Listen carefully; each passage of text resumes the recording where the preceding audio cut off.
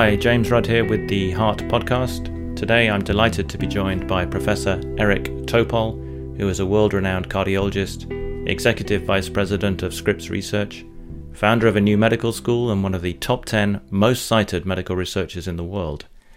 He's previously written books called The Patient Will See You Now and The Creative Destruction of Medicine, and his latest book is called Deep Medicine, and it's all about the AI revolution in healthcare. And Eric and I have a fantastic discussion, very wide-ranging, all about how AI will impact both patients, doctors, and healthcare providers of all flavors across all specialties over the next few years.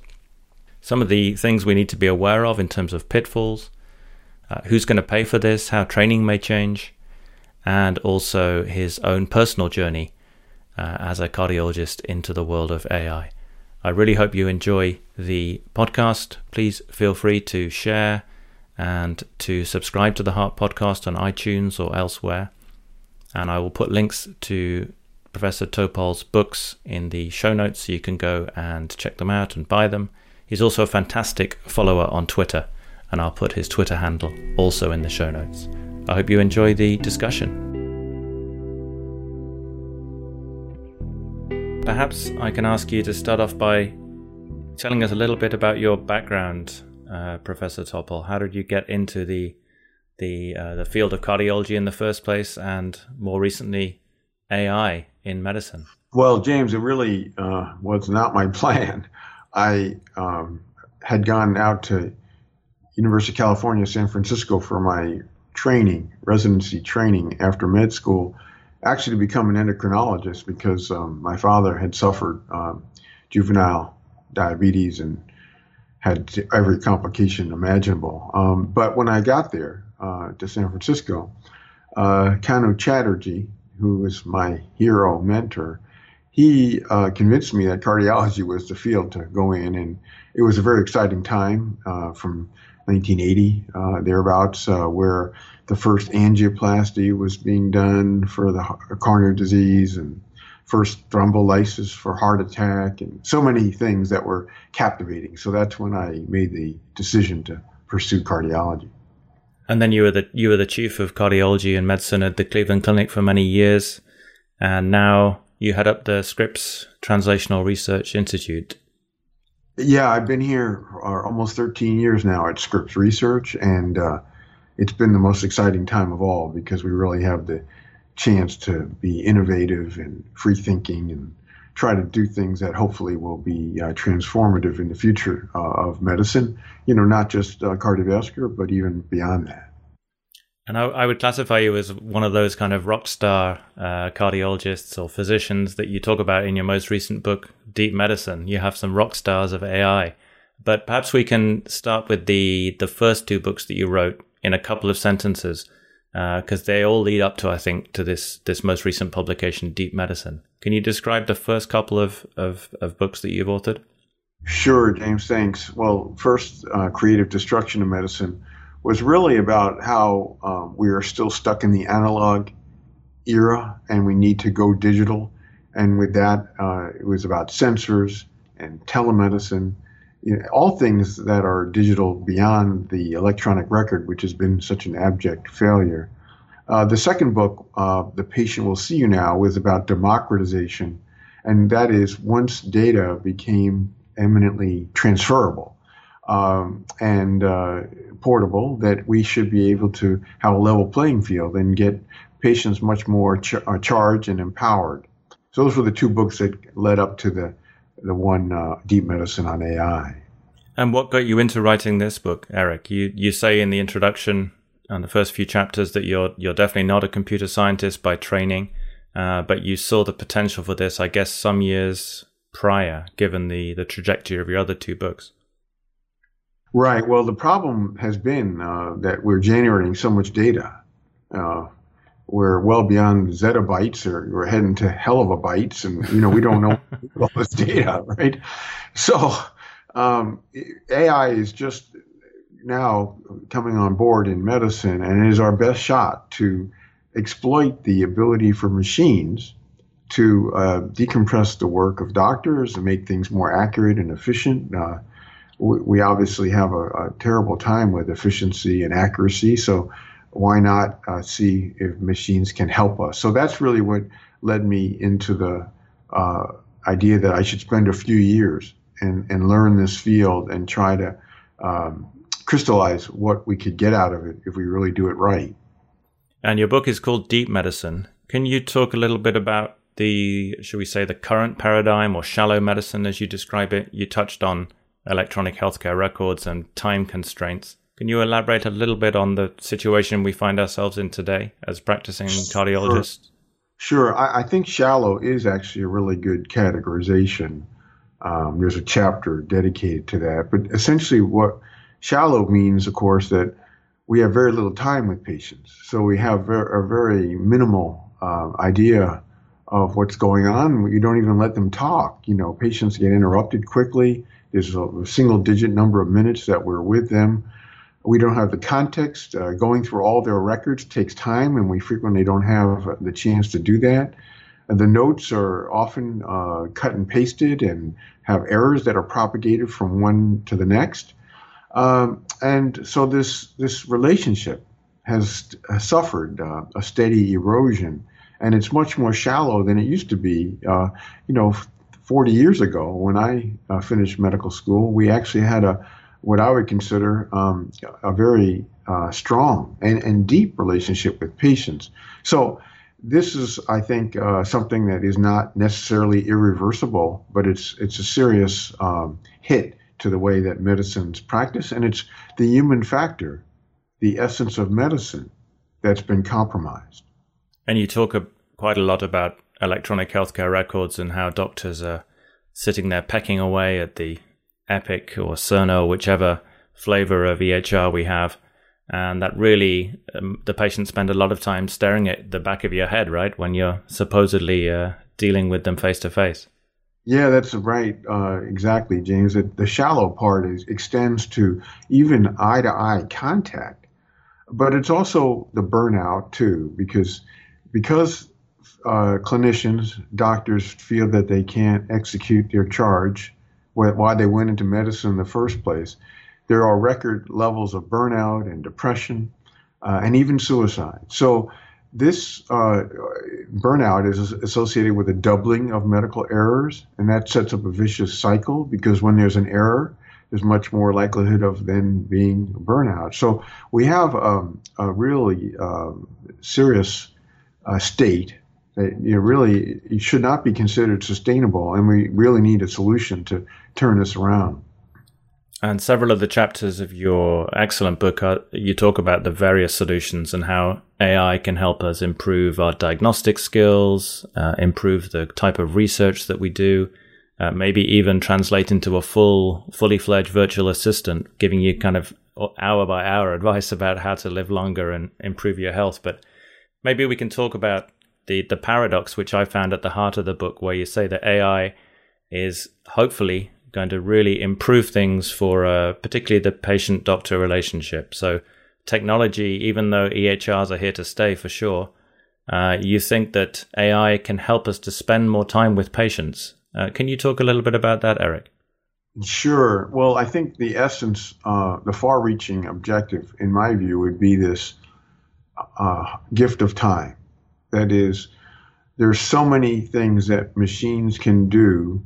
On the doctor-clinician side, they can clearly ingest the data and help get that teed up so that it's done more quickly and efficiently. But also, of course, whether it's reading a scan or a slide or any pattern, skin lesion, you name it, it's going to be at least initially assessed through an algorithm, deep learning algorithm. So the elimination of keyboards, it would be yet another dimension through natural language processing, a subtype of AI, just like deep learning.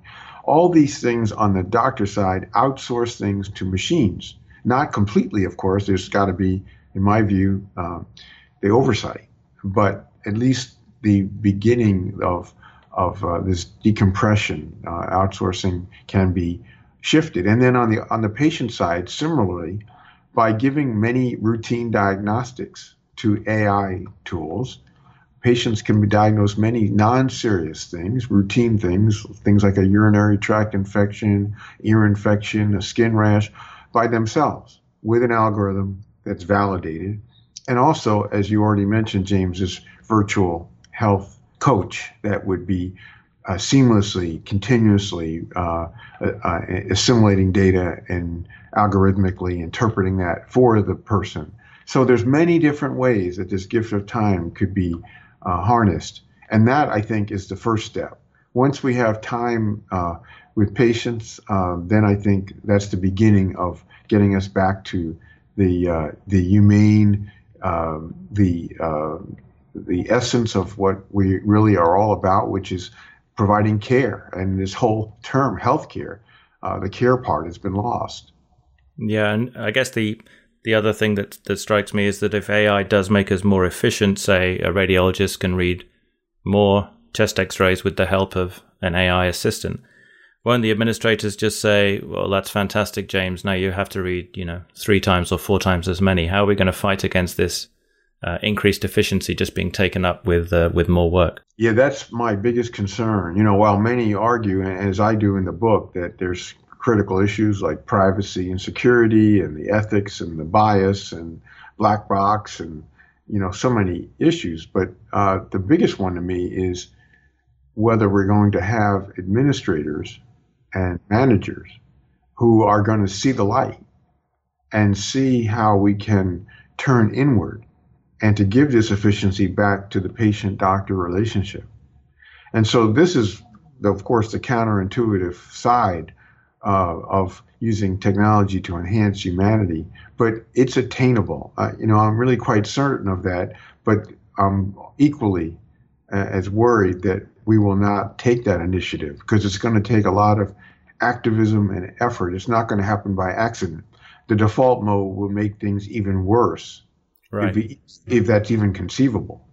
Right. Well, I certainly hope that doesn't happen, but there is let's just get all the scary stuff out of the way first. There is a section and a quote from Geoffrey Hinton, one of the fathers, I guess, of artificial intelligence, where he talks about too many radiologists being trained. We shouldn't even need to train a single radiologist again in the future. Everything's going to be replaced by AI. I mean, I take it that you don't agree with that, and I think you've pushed back with him in person about that kind of view, saying that actually AI is going to help take away some of the drudge work of being a radiologist and allow you to concentrate your efforts on the truly abnormal images that need more input. Exactly, James. And the other thing about that is many people think that radiologists love to live in the dark basement. But in fact, it's not really true. A very large proportion would love to have more role in actual seeing patients and interaction, and their expertise is being missed because we hardly ever have those conversations, and they really are the independent reviewers of a patient's data, of their scan. So that is very different than when you talk to a surgeon, do you need this operation? Versus talking to radiologists of what they found. So that assessment also as a gatekeeper as to reducing the need for these unnecessary scans, a lot of radiation, ionizing radiation that's being used unnecessarily. So lots of things that radiologists can do if they're made to be more efficient. And I think that would be a welcome step for that discipline. Certainly the radiologists that I deal with here in Cambridge, they seem to really enjoy coming to multidisciplinary team meetings with other clinicians and patients, and their input is hugely important. As you say, you get a lot more, I think, from discussing the scan result with the radiologist who reported it than simply reading the dry text on the page. So I definitely would agree. Yeah, no, I think that also that kind of reconfiguration, the liberation of each of these specialties, pathology, ophthalmology, dermatology. There's so many things that are happening right now to show that it could be one of the most exciting times going forward, because a lot of these disciplines will be able to do things that they hadn't done previously. Can you give us a few examples of where you think AI will directly impact cardiology? You mentioned lots of other specialties in the book, like mental health, which is certainly a fascinating chapter, but for the cardiologists listening, we all know about the rather useless EKG heuristic kind of, I guess it's not even AI really, but where's it actually going to make a positive impact on doctors and patients' lives in cardiology? Right. Well, as you've seen, it isn't necessarily positive, but for example, the deep learning algorithm of the smartwatch, first introduced by AliveCor, then Apple, to diagnose atrial fibrillation in people by learning that person's resting heart rate and then their physical activity heart rate. That is an example of the first consumer approved deep learning AI, and there'll be many more. So that is good and bad. One is for people at high risk with symptoms, that would be nice to be able to diagnose and get the cardiogram through the watch to ice it to make the diagnosis. And that would replace things like a Holter monitor and all sorts of other workup that we do. So that's on the patient side, and there will be many more of these, whether it's for blood pressure. Obviously, many deep learning algorithms can be to benefit on the patient side, but on the cardiologist side, I think it's just dealing with the multitude of data that we, for example, a patient we see now, we'd like to have all of their levels of data incorporated as we see them. So everything in their past history from all source, but also, their genome, their microbiome, their sensor data. And so that's the sort of thing that humans are not very good at, and we can train deep learning algorithms to do that well. Do you think there's any danger in I don't really buy into this, but a lot of people talk about the black box element, particularly with the deep learning algorithms, and some of this is now being exposed with things like explainable AI. But can you talk a little bit about that? I mean, in your book, you mentioned the brilliant Pierce Keane example of the retinal images. The computer can tell you whether it's a male or a female subject, but the eye expert is a 50-50 tossing a coin shot. Do you have anything to say about this black box? Should we be scared of the algorithms that are potentially coming into healthcare soon?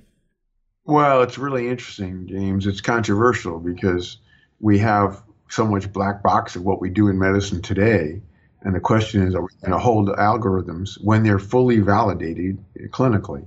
Are we going to hold them to a much higher standard? So while that is unsettled, at the same time, you touched on the fact that now AI is being used to deconstruct these black box issues, these features, to basically go backwards and find out what are the features that, for example, the one you gave with the retina. Why can a machine be trained with 97+% accuracy to know whether it's a male or female retinal picture, whereas humans can't see that, even experts?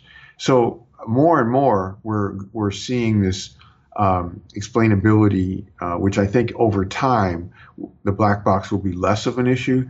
But we also have had so few real clinical validations, whether it's through my studies. So, we're kind of right in between this, where not enough prospective, really important validation studies have been done, and at the same time, we're getting hopefully over the black box issue, which ideally we'd like to explain every algorithm. But as you say, how does a general anesthetic work? I don't think anybody really knows now. So, and we're quite comfortable having them ourselves and giving them to patients, right? So. Exactly.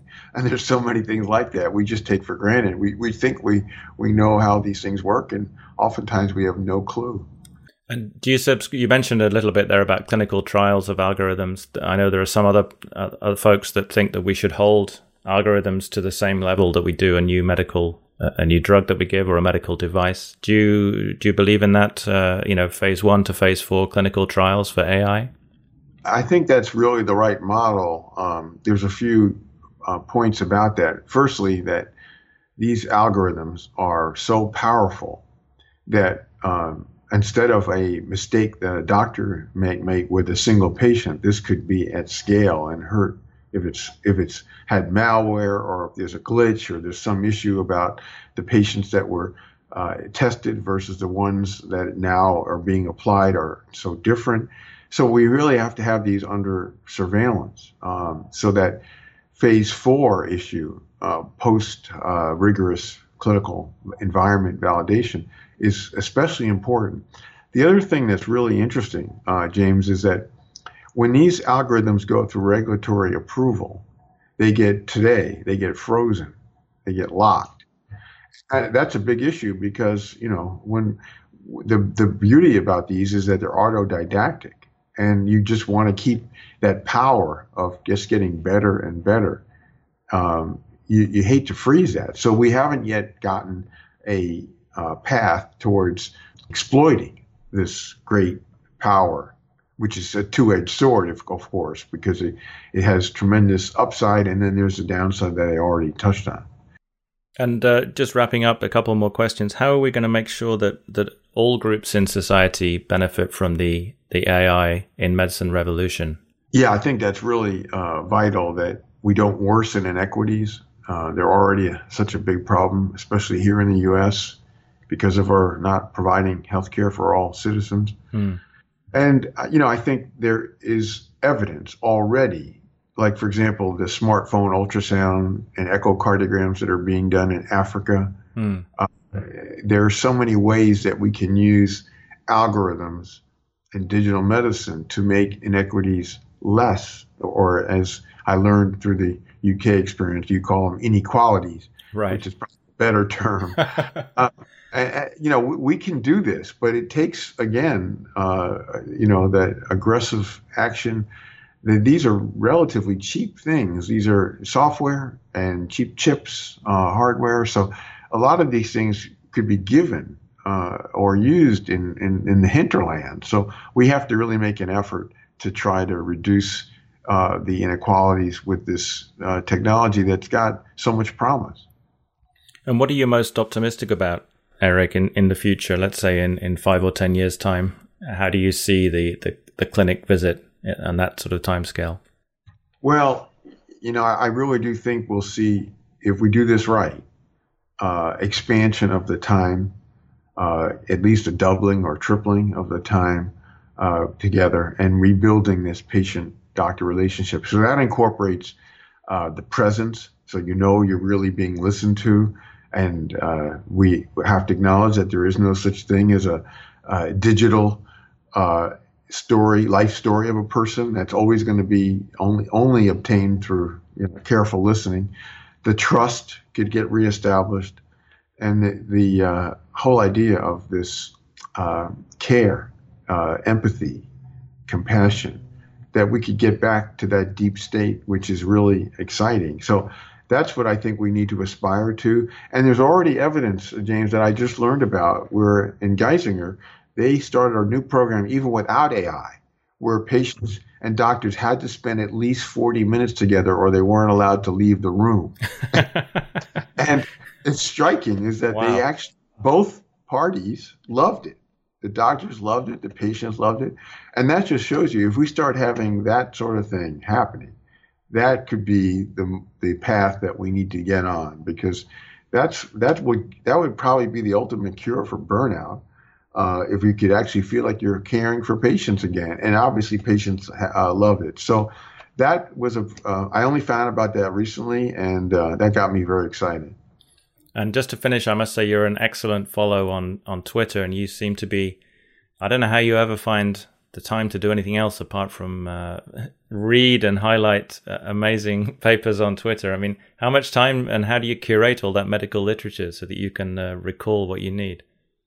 Well, you're very kind. I do enjoy Twitter. I probably put too much time into it, but it's just because I read a lot and I figure, well, if I read it and I find it interesting, why don't I quickly share it? So it doesn't take much time. The reading, of course, takes the time, but I do that anyway.